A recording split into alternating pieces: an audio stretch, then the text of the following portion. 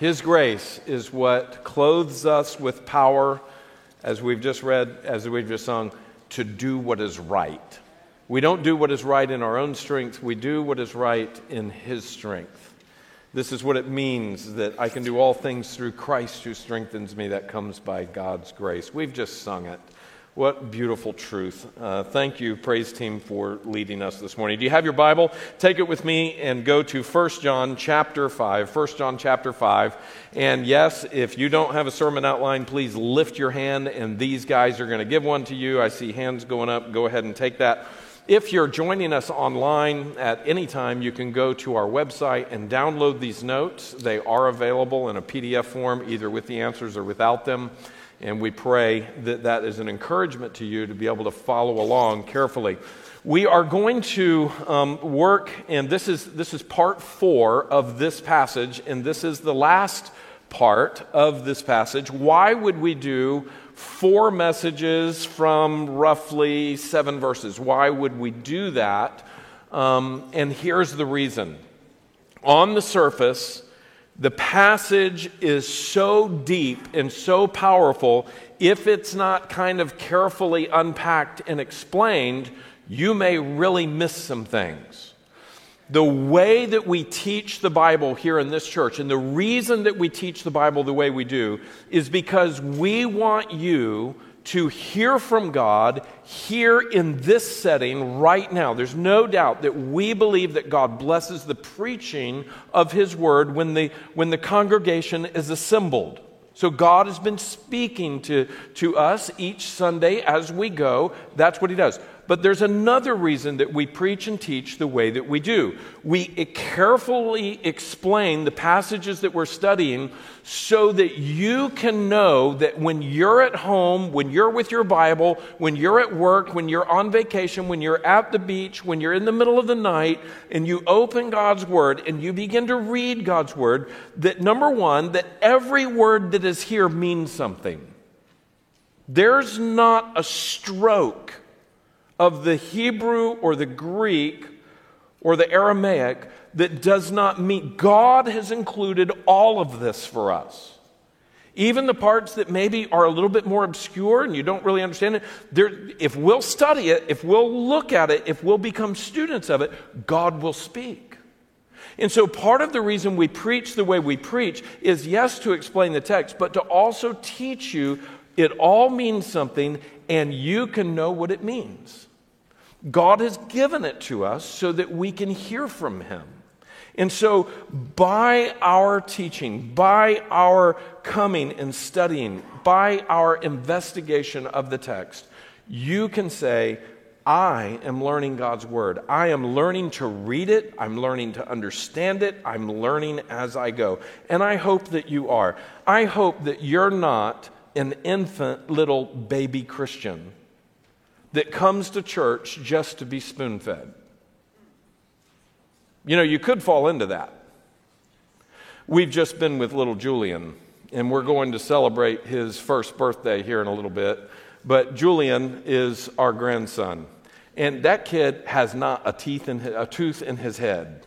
He's 1 year old, he's walking around, he's jabbering constantly, but he doesn't have any teeth. And so, we have to break it all down and stick it in there, and it gets run around and run around and run around. Sometimes it comes back out, but sometimes it goes down. And, he's still just a little baby. He's a little baby that has to be hand-fed all the time. And, of course, he gets it all over himself, and he sits there and smiles, and you're just, oh, I'm sorry, I'm being a grandfather. But it's all fun, and, it's really great to see him come. It's great to see him go. But, oh, wow, I can wear something and it's not going to be all over me, But just kidding. We love that. But, I want to call you to not be an infant Christian. I want to call you to learn to really read your Bible. My brother told me that this last week he interviewed a lawyer that's in his family in their men's meeting. And this lawyer that's in their family has read the Bible all the way through for the last 42 years. He's read the Bible all the way through 42 times. The man is a walking concordance. You say, what is that? That means that if you want to know a subject in the Bible, you can ask Rob Caprera about this or about that, and he can just tell you, oh, that's over in 2 Kings chapter 3. I think it's somewhere in the middle of the chapter. And that's when you see, and then he can tell you what's going on because he has become a student of God's Word. If you will begin the discipline of really becoming a student of God's Word, and that's part of the reason we teach like this, is so that you can see every word here means something and you can know what it is as we launch into this. We have been looking at this incredibly important subject of God testifying to who Jesus Christ was. So this is an important text from John. This is an important text to the gospel writer John, the disciple John. But you see, John didn't write anything that the Holy Spirit didn't inspire him to write. And so this is an important text to God. And it should be an important text to us.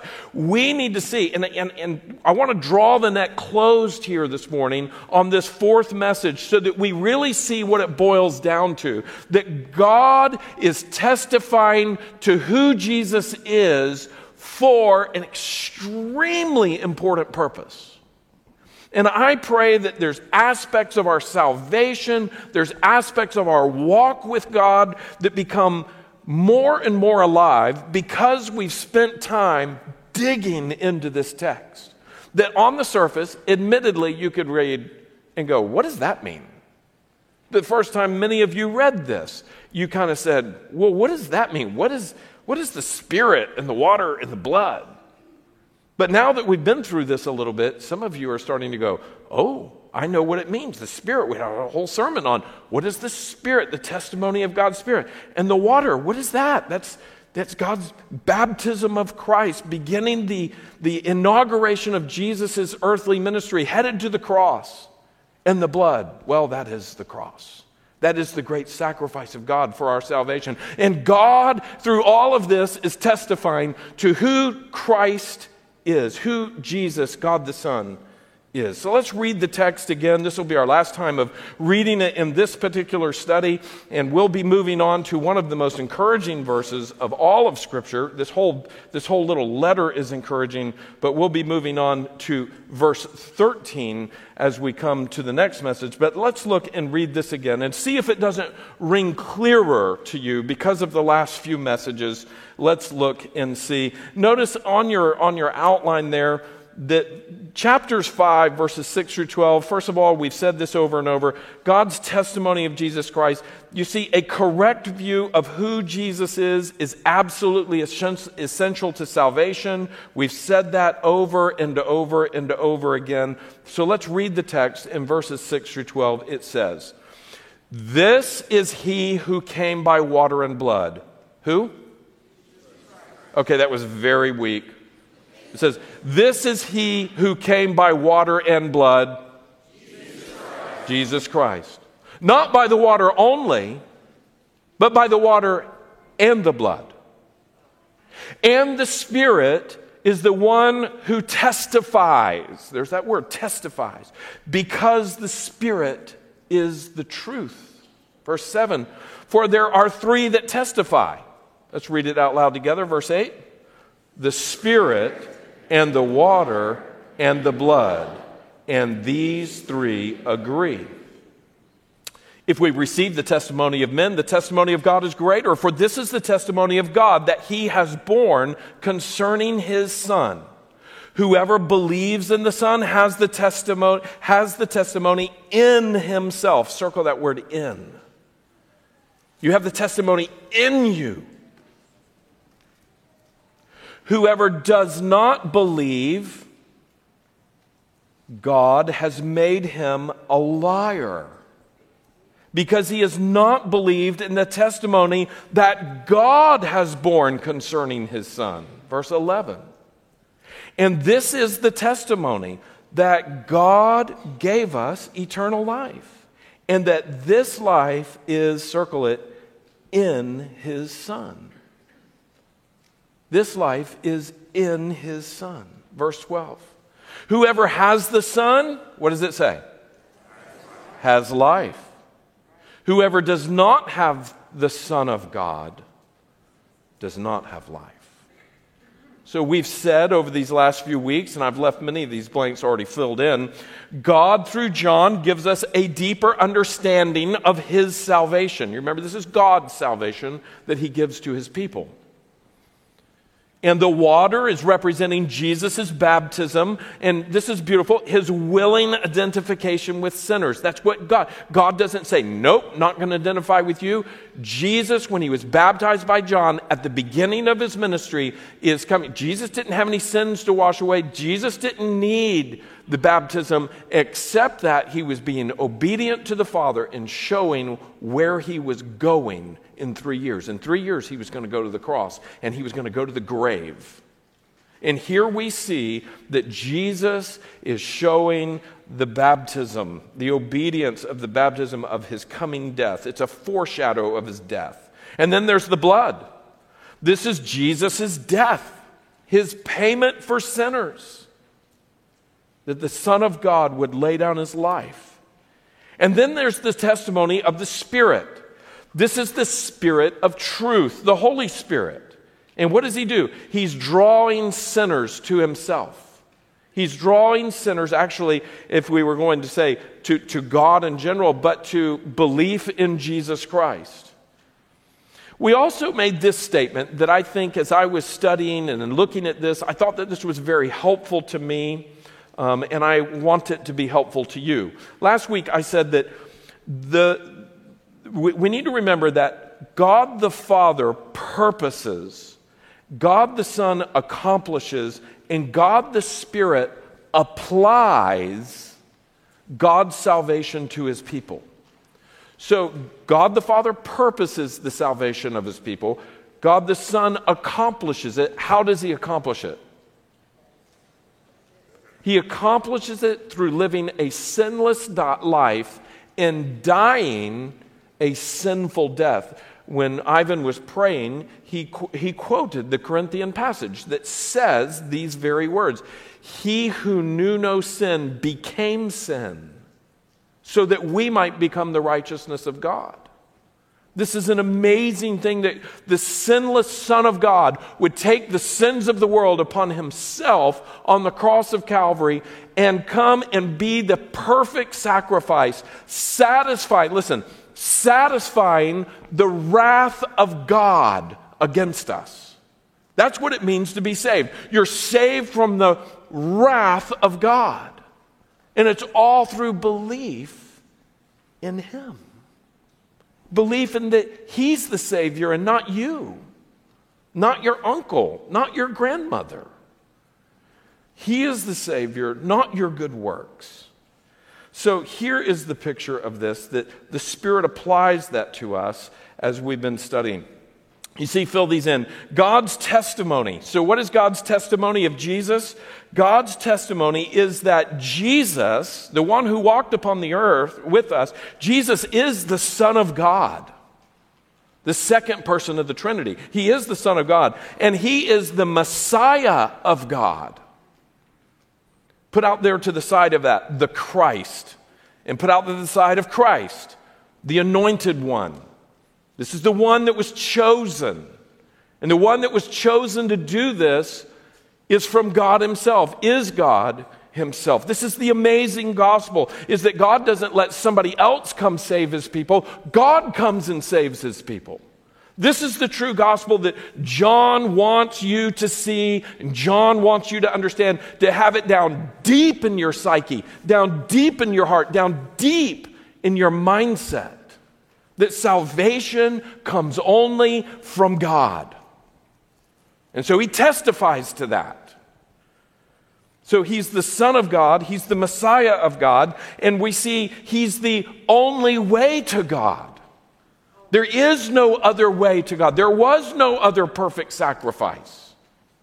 So he is the only way to God. So as we wrap this up, I want us to reread verse 10, let's go up to verse 9. We'll reread verse 9 through 12, and then I want us to see two key things here. Well, I want us to see both the purpose of God and the great result of God's work in us, our response to that. So look at verse 9. If we receive the testimony of men, the testimony of God is greater, for this is the testimony of God that he has borne concerning his Son. Look at verse 10. Whoever believes in the Son of God has the testimony in himself. Whoever does not believe, God has made him a liar because he has not believed in the testimony that God bore concerning himself. Verse 11 and 12, we're going to really focus on this in the next few minutes. And this is the testimony that God gave us eternal life, and this life is in his Son. Whoever has the Son has life. Whoever does not have the Son of God does not have life. Number one, we see here the purpose of God's testimony of and to Jesus Christ. We see the reason, we see the purpose. Why does he testify to Jesus Christ? And why is he calling us to believe in Jesus Christ? And here's the purpose of it. The first part is that sinners would receive eternal life. Sinners, the Bible tells us that for the wages of sin is death. So sinners are on their way to death. They're not only on their way to a physical death, but they're on their way to an eternal spiritual death. A death that is called the second death. This is being cut off from God and punished for not being holy. And so this is the second death. And these sinners who are bound for death would receive eternal life. That's the purpose for God's testimony. Look at verse 11. And this is the testimony that God gave us eternal life, and this life is in his Son. Notice that John 17, verse 3, and if you're not familiar with this is something you should become familiar with, but a lot of John's gospel, a large portion of it is recording the events that happened just before Jesus would go to the cross. So the time in the upper room and everything Jesus said in the upper room at the Last Supper. So they were observing Passover together, and Jesus said a lot during that Passover. And John, through the inspiration of the Holy Spirit, records that for us. And then we see that they go out to the Garden of Gethsemane, and Jesus is speaking there too. And so this is an important time as we come up on the crucifixion of Christ. Well, part of that time is we also see here a high priestly prayer. This is Jesus praying to the Father for his disciples and for the future of the church. And notice what Jesus says in verse 17 and verse 3 of John. He says, this is what? Eternal life. And do you want to know what eternal life is? That they know you, the only true God. We've just sung about that he's the only true God. We opened the service with Isaiah saying that this is the only true God. And so here's eternal life. This is eternal life, that they know you, the only true God, and Jesus Christ, whom you have sent.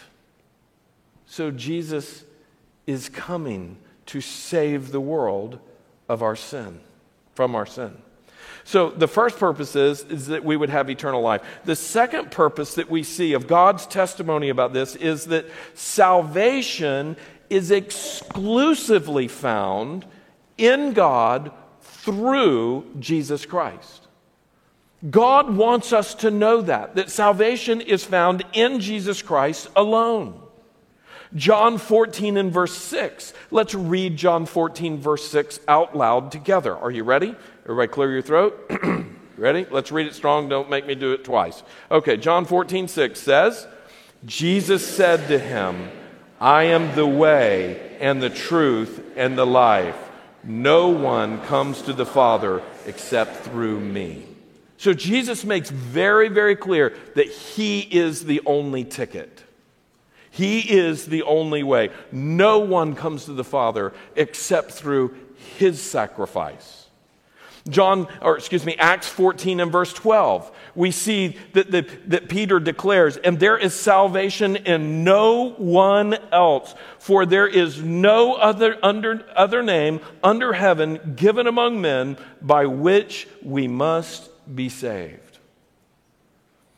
You see, in this regard, the Bible and God's plan is very, very close-minded. You say, how close-minded of Christians to think that they've got it all wrapped up, that this is the only way. I reject that. I can't believe that. Well, my friends, you're rejecting what God's Word most clearly declares.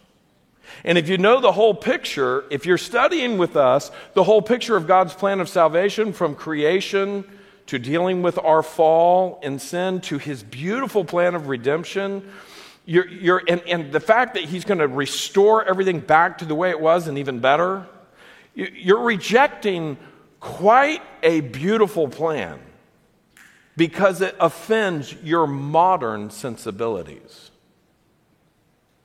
You need to be very careful about that because, God's Word, everything means something and it fits together like lock and key. An honest scholastic study of this, honest spiritual study of this does come together. It does make sense. You need to know what you're rejecting. I want to remind you that in the Greek language and in Hebrew mindset as well, it was important to be narrow in your beliefs. We live in a day and time when, we love to talk about being open-minded.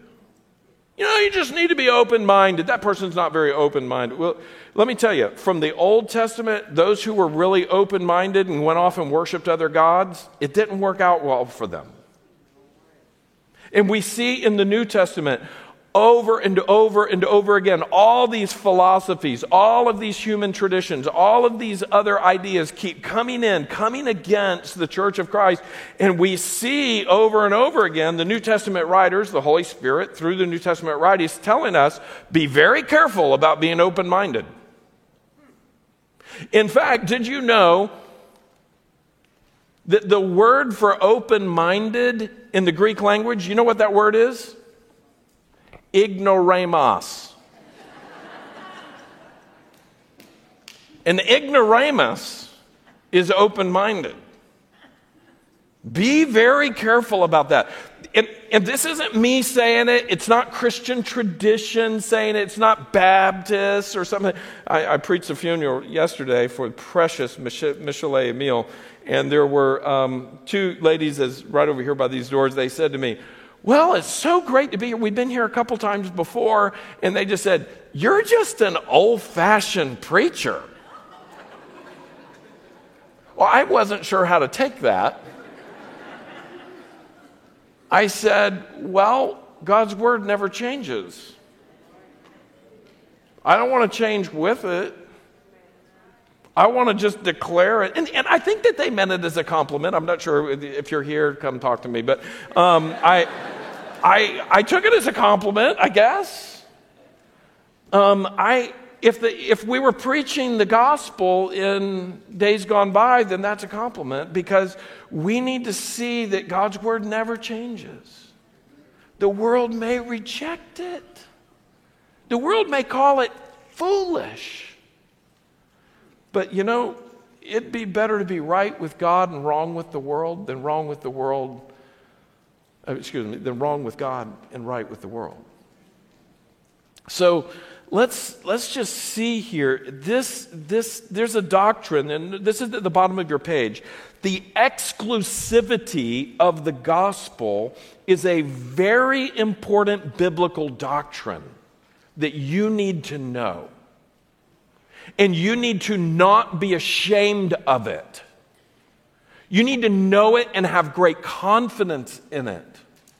You need to know it and be aware that some in the world will hear it and come to believe and find eternal life. And there are some who are in the world, they're going to hear it and they're going to reject it and they're going to think you a fool. They're going to think you close-minded. In fact, sometimes they will say you're a hater. That's the new thing. You're a hater. And you say, no. I'm loving you by telling you what the eternal creator of the universe has clearly said. And if you have ears to hear it, hear it and receive eternal life. Because that's the purpose of this, is eternal life. So notice the next page. I hear you dutifully turning your page over. Very good. Let's go to number 2. So the first thing that we see here is that God's purpose is to bring eternal life. But the second thing we see in this text is we see the response to God's testimony by sinners. And so John wants us to see, again, look up at verse 9 and 10 especially. Look at verse 9 and 10. If we receive the testimony of men, the testimony of God is greater, for this is the testimony of God that he is born concerning his son. Now look at verse 10. We see this response to the truth, to God's testimony. Verse 10, whoever believes in the Son of God has the testimony in himself. Whoever does not believe. So there's the response. You can either believe it or you can not believe it. In the middle of verse 10, whoever does not believe God has made him a liar, because he has not believed in the testimony that God has borne concerning his Son. So I want us to see here that some sinners, as we're looking at the response, some sinners reject God's testimony of Jesus Christ. You can skip down to the bottom there. We're going to look at this in just a minute. Some sinners accept God's testimony of Jesus Christ. But let's look at the rejectors first. We just read it in verse 10b, whoever does not believe God has made him a liar. In verse 12 it says, whoever does not have the Son of God does not have life. So not only are they not believing, but now by not believing, they're saying God's testimony is not true. And so fill this in. Consider what they are rejecting. Notice what they're rejecting. They're rejecting God's word, put above that, Old Testament, OT, the Old Testament. They're rejecting God's word that prophesied that the Messiah would come. And they're rejecting God the Son's incarnation. What does that mean? That's not a brand of milk. Incarnate. We're not talking about Buddhism and Hinduism. What we're talking about is here God becoming flesh. That's what the incarnate means. Carne is the word for flesh. And so here we see, when we say we don't believe that Jesus Christ was the Son of God, we don't believe that he was God in the flesh, that's what you're rejecting. You're rejecting that he came in the flesh. And then the proclamation, you're rejecting what he taught. You're rejecting what Jesus said. You're rejecting because he testified to himself. And he testified to himself that he would go to the cross and be raised again. And after he was raised again, he testified that he did go to the cross and was raised again. So you're rejecting all that Jesus said about God and about himself. Look at those, himself specifically as the second person of the Trinity. And then you're also rejecting his sinless life. You're also rejecting his atoning death. That means to make atonement for God's people. You're rejecting his death, and you are rejecting his resurrection. So let's just be clear. This is what you're rejecting. Now consider what this rejection means. They think that God's testimony, fill it in, is a lie. That's exactly what the text says in verse 10, the second part, letter B. Verse 10b says, whoever does not believe God has made him a liar. So you're saying that God is a liar. They think God is a liar. Fill that in. They think that God is a liar. Now, just so you know, when you call God, the true God who created heaven and earth, the one true God, when you call him a liar, you are committing the greatest blasphemy possible. You are saying that which should never be said. Because why? Because God calls himself truth. He is truth. Fill it in, if God is anything, he is the truth. And it is impossible for him to lie. Now, it says that in numerous places. I've just outlined a few places here, from Numbers 23 to 1 Samuel. God is not a man that he can lie. He's not like one who can lie. Titus 1:2, Hebrews 6 and verse 18, we see that our God defines himself by saying, I am the truth. And Jesus, in saying, if you've seen me, you've seen the Father. In just a moment, we're going to read that on the back page. He's saying, I am the way, the truth, and the life. No one comes to me except through the Father. No one comes to the Father except through me. So we see that Jesus is saying, I'm the truth. Come to the truth.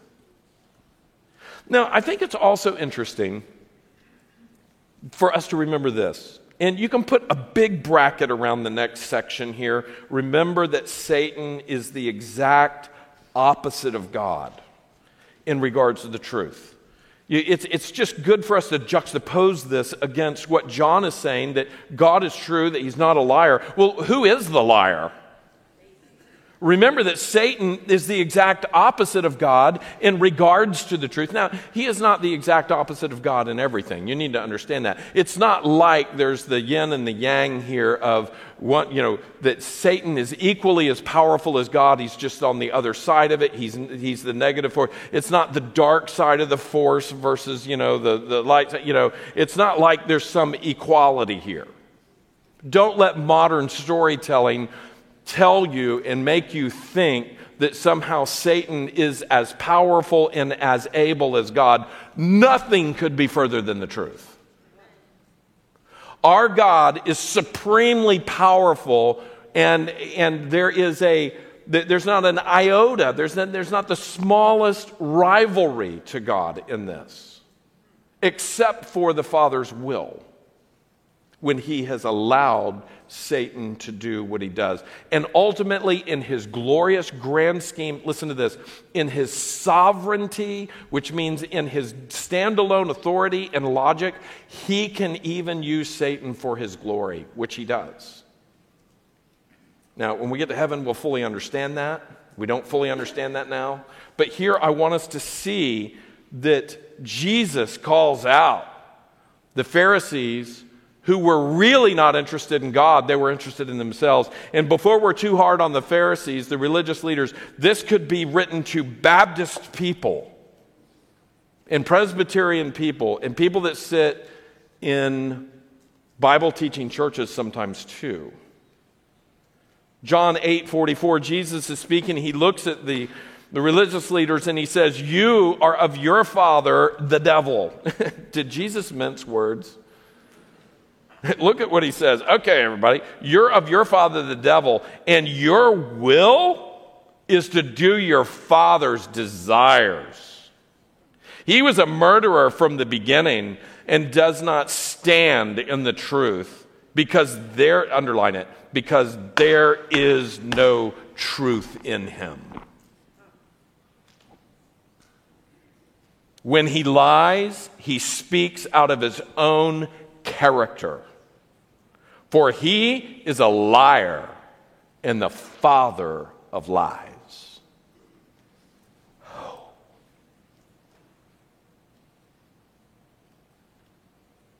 Sheridan Hills, don't listen to the devil.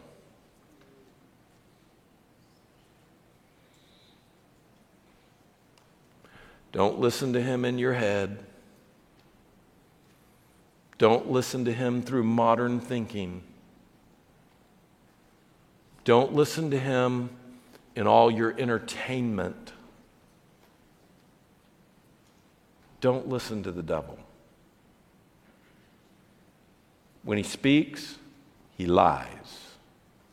He lied to Adam and Eve, and he's lied to everybody he's spoken to.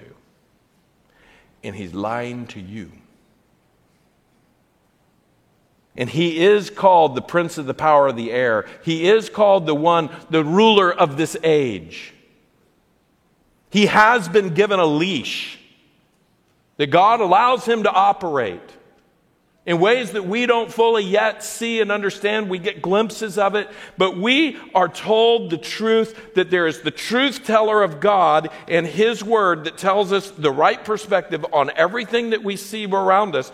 And there is the liar, and he's a murderer, and he wants to steal your life. The thief comes to steal, kill, and destroy, but Jesus has come to give us life and to give it more abundantly. So we would do well to remember the exact opposite of God in regards to this truth. So it is wrong to call God a liar. It is wrong to reject his testimony of who Jesus Christ is. Is this making sense? I hope this is making sense. You see, the first one is some sinners reject God's testimony of Jesus, but happily, for the glory of God, some sinners accept God's testimony of Jesus Christ. We see that in verse 10 and 12. Look what it says in John chapter 1, 10 through 12. It says, he was in the world. This is speaking of Jesus. He was in the world that was made through him. You see, Jesus is the creator God. He didn't come into existence when he was born. He was from the beginning, before the foundation of the world, in eternity past. God the Son is with God the Father and the Spirit. So in verse 10 it says, he was in the world was made through him, yet the world did not know him. Verse 11, he came to his own. This is the Hebrew people that God had chosen to reveal himself to and to use. He came to his own, and his own people, what? Did not receive him. You see, so he's utterly rejected, even by his own. In verse 12, but to all who did receive him, who believed in his name, he gave the right to become children of God. So we see that some have received him. And there were some Hebrews that received him when he came. Then there are some today that are like Gentiles, non-Hebrews, all across the world that have heard the gospel and who have received him. Now, I want you to notice this, and I've been hammering this for a while. I hope and I've prayed that this would click maybe finally and forever for some of you. What does it mean to believe in his name? Do you see that? Look at verse 12. Let's read verse 12 out loud together. I want this in your head. Look what it says in verse 12. But to all who did receive him, who believed in his name, he gave the right to become children of God. What does that mean? Who believed in his name? What was his name? His name is Jesus. What is Jesus in Hebrew? It is Yeshua. And Yeshua literally means, just right below that, quote, God saves, or Yahweh saves. So Jesus' name describes his function. So when we talk about believing in the name of, listen to this, when we talk about believing in the name of Jesus, that means that you're believing that God saves. And this is how he saves. He saves through Jesus, through the sacrifice of Jesus. There's many people who are confused about what does it mean to believe in the name of Jesus?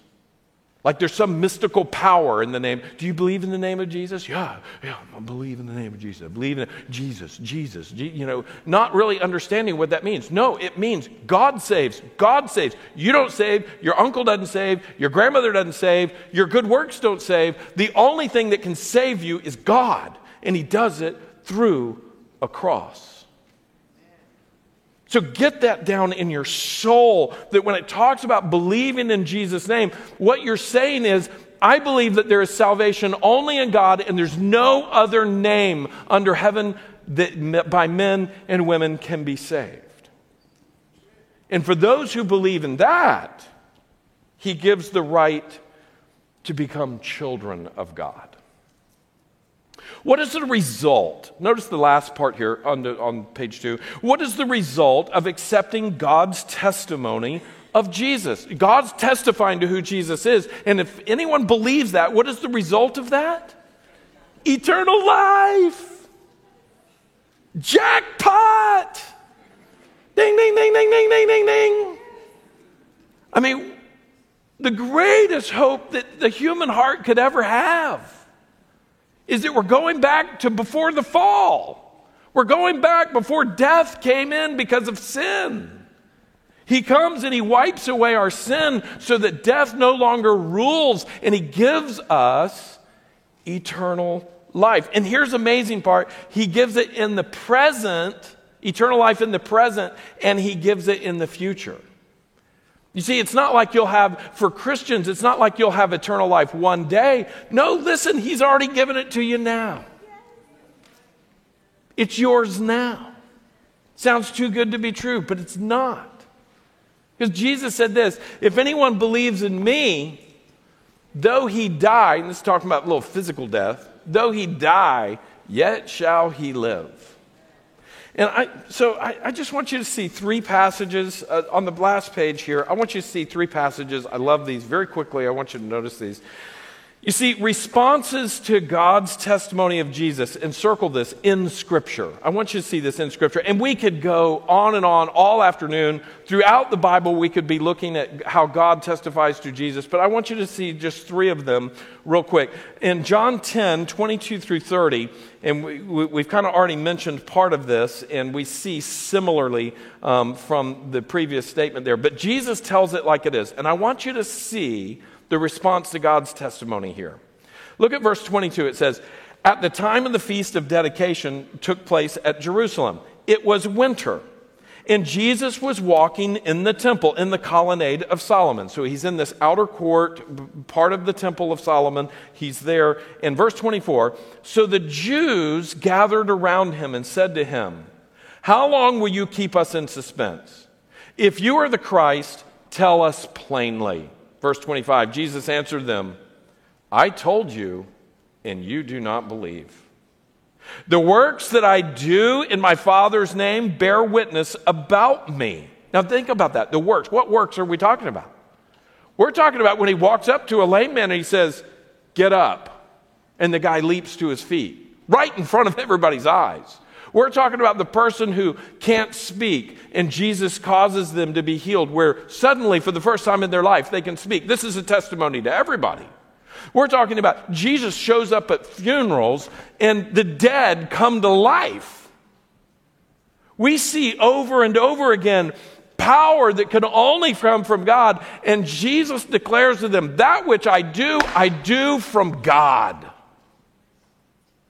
And yet, look what it says in verse 25. Jesus answered them, I told you, and you do not believe. The works that I do in my Father's name bear witness about me. Verse 26, but you do not believe because you are not among my sheep. Verse 27, my sheep hear my voice. I know them, and they follow me. Look at verse 28. I give them what? Eternal life. And they will never perish. And no one will snatch them out of my hand. Verse 29. My Father who has given them to me is greater than all. And no one is able to snatch them out of the Father's hand. And circle the verse 30. I and the Father are one. So Jesus is saying, I am God. I am here to save you, and I have some who will believe. I have some who will never believe. You say, oh, what do I do with that? What if I'm one of the ones that won't believe? That's not the right question. The right question is, do I hear the gospel, and do I hear that there's a loving God who has laid down his life for me? And he invites me to believe. And the question is, will you believe? Will you come to him? There's your answer. Will you come to him? If you come to him in belief, if you come to him and you see that salvation is from God and that he calls us to live for him and not for ourselves, well, I guess we have our answer.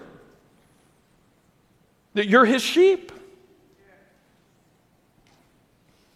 What a beautiful thing. Let me remind you that God needs to save, and he is not obligated to save anyone. All have sinned and fallen short of the glory of God. God would be justified to condemn everyone, but in his grace and for his glory and for our good, he saved some. This is the beautiful grace of God. He shouldn't save any, but he saves many. Look at 3 crosses, 1 Savior and 2 sinner. 1 receives and 1 mocks. I love this passage of Scripture. In fact, I've put our church logo out there to the side because our church logo isn't 1 cross. Our church logo is 3 crosses. So Jesus is in the center, as the Scripture clearly says that we're going to read, and there's 2 sinners on either side of him. And the 2 sinners could not have a more different response to who he is. And we see this imagery, and it is so powerful. This is the gospel. Look at Luke 23, verse 39. One of the criminals who was hanged railed at him, saying, "Are you not the Christ? Save yourself and us." But the other rebuked him, saying, "Do you not fear God, since you are under the same sentence of condemnation?" He's saying, we are going to die, and you'd have no fear of God. Verse 41, "And we indeed justly, for we are receiving the due reward of our deeds." Look what it says, "But this man has done nothing wrong." And he said, "Jesus, remember me when you come into your Father's kingdom," or come into your kingdom. Look at Jesus' words. Can you read it with me? "And he said to him, 'Truly I say to you, today you will be with me in paradise.'"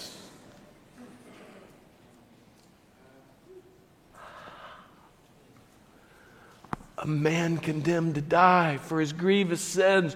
We're talking about somebody receiving capital punishment. And by believing upon Christ and calling upon his salvation, he's saved at the very end. One receives and one mocks. And finally, the writer of Hebrews is written to Christians saying, don't leave the gospel. Don't be impressed with the world. Don't follow other vain philosophies. Don't listen to other teachers. You know, there's so much of the New Testament that talks about that. And here we see, at the beginning of Hebrews, we see this call to be very careful. Look what it says in verse 1. "Therefore, we must pay closer attention to what we have heard, lest we drift away from it." He's saying, pay closer attention to the gospel, lest we drift away from it. Verse 2, "For since the message declared by angels proved to be reliable," and you remember the angels, they testified too. They were like, "He's not here, he's risen."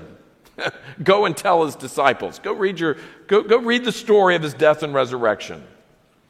The angel said, "Mary, you're going to have a child. Elizabeth, you're going to have a child. It's going to be miraculous." You see, his gospel was preached and announced by different angels. There was different gospel writers who are hearing from angels. So look at verse 2. "For since the message declared by angels proved to be reliable, and every transgression or disobedience received a just retribution," verse 3, "how shall we escape if we neglect such a great salvation? It was declared at first by the Lord. It was attested to us by those who heard.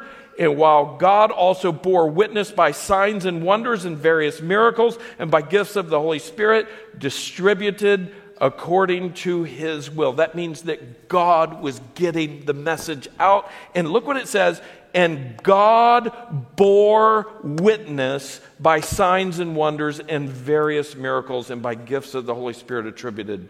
You see, God is bearing witness to who Jesus is. That's why this text is so important. That we need to understand this isn't just something that folks made up. This isn't just something that a good guy died for other people. This is something that is so clearly woven throughout the whole narrative from Genesis to Revelation that salvation comes only from God. And God testifies to that, and He makes it abundantly clear. And him who has ears, let him hear. So the question is the Holy Spirit leading you today to receive the testimony of God that Jesus is my Son, Jesus is my Messiah, and He died for all who will receive Him? Then I would ask you today, why in the world would you reject that? I call you today to humble your heart, to confess your sins before God and say, Lord, I'm a sinner in need of your salvation. And today, I want to turn to you and not only believe, but to receive your forgiveness and your life. So that's what John is gunning for in us. Look at these key questions. And notice this, I put here to consider, that's for you personally, and to discuss, that's with others. I hope that your family talks about the sermon on Sunday, not because I'm self-centered and wish that you talk about me. I want you to talk about God's Word. Maybe a husband and wife. Marcy and I very often will talk about the Word of God, and I'm the preacher, and she still has to hear it. But no, she will say, you know, when you said this, Marcy gives very often insights that I hadn't thought about. And we are blessed as we talk about the text. Do you do that? Or do you just get up, go home, and it's not nothing happened? Service pro, like it never even happened. I mean, is that your mentality? I want to encourage you to, that's why we give you the notes too. Go home and think about this. There's holes in your notes. That means you can save them. And you can go back to them in the future. And if the Lord gives you an opportunity to teach a concept, you can go back and see what we said that can help you years from now. I want to encourage you to receive the Word implanted, which is able to save your soul. This is the Word of God. Will you discuss this? Look at number 1. What about you? Have you accepted God's testimony of Jesus? Do you believe Him to be the Messiah? Why? Can you say why? Can you articulate that? If you say yes, does your life verify or defy that belief? Does your life reveal that you believe the gospel, or does it actually say you don't believe the gospel? Because it is possible to say with your mouth one thing and to live with your heart and your life another thing. And Jesus came warning about that. But, John was written so that we can know. And that's part of the reason he talks about these things. Next week, I'm going to really deal with that more. But look at number 2. What have you learned from 1 John chapter 5, verses 6 through 12? I mean, we've done 4 sermons on it. Have you learned something from this? Have you gained a greater understanding or appreciation for any aspects of God's salvation? I hope so. It'd be good for you to talk about that as a family. Maybe go dig out the notes from the last few weeks and kind of go over them. Kind of think about that. Ask the Lord to bless that. Number 3. In what ways is this passage an encouragement to believers in Jesus? It would be really good to go home and to read this passage and to think about that and to talk about that. How is this encouraging to me? How does this encourage my faith? Because I believe that was God's intent in giving us this. Amen? Would you please stand together with me? the prayer.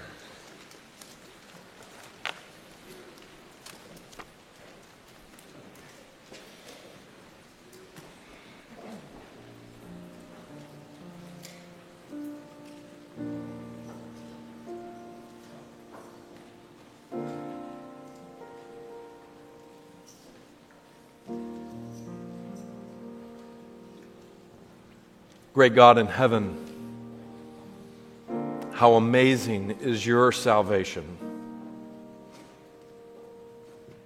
Lord, you and you alone are the one who saves. There is salvation in no other name. It's only through, Lord, your suffering and your sacrifice that our sins can be forgiven. Lord, we sometimes foolishly think that we can make up for something we've done. The devil lies to us, Lord, about that. We've sung in the service already about your grace, grace unmeasured, full and free, that bought me before eternity. Lord, we thank you that you have sinners that you love and that you save. So, Lord, I pray that this morning that you would turn sinners to saints. I pray that some would receive the gospel and be made clean and holy, as only you can do. I pray that today would be the day of salvation to some, that they would repent, Lord, of their sins and stop holding out against you and simply by faith and surrender say, yes, Lord. Yes, Lord. Yes, Lord. Oh God, only you can do that, and I pray that you would. I pray that you would give family members the words that they need to encourage those who perhaps are responding to you. Lord, I pray that we would be a people who are constantly amazed by the gospel, that we never get over it, that in every prayer that we would give thanks for your Son, that we would give thanks that the tomb is empty, and that sin and death do not rule over us. But promises have been made by a God who does not lie. And Lord, I pray that we would live in that truth, that we'd live like it, that we'd be willing to reject the garbage that the world is giving to us, and that we would shine brightly the light of Christ. In Jesus' name I ask for this. Amen.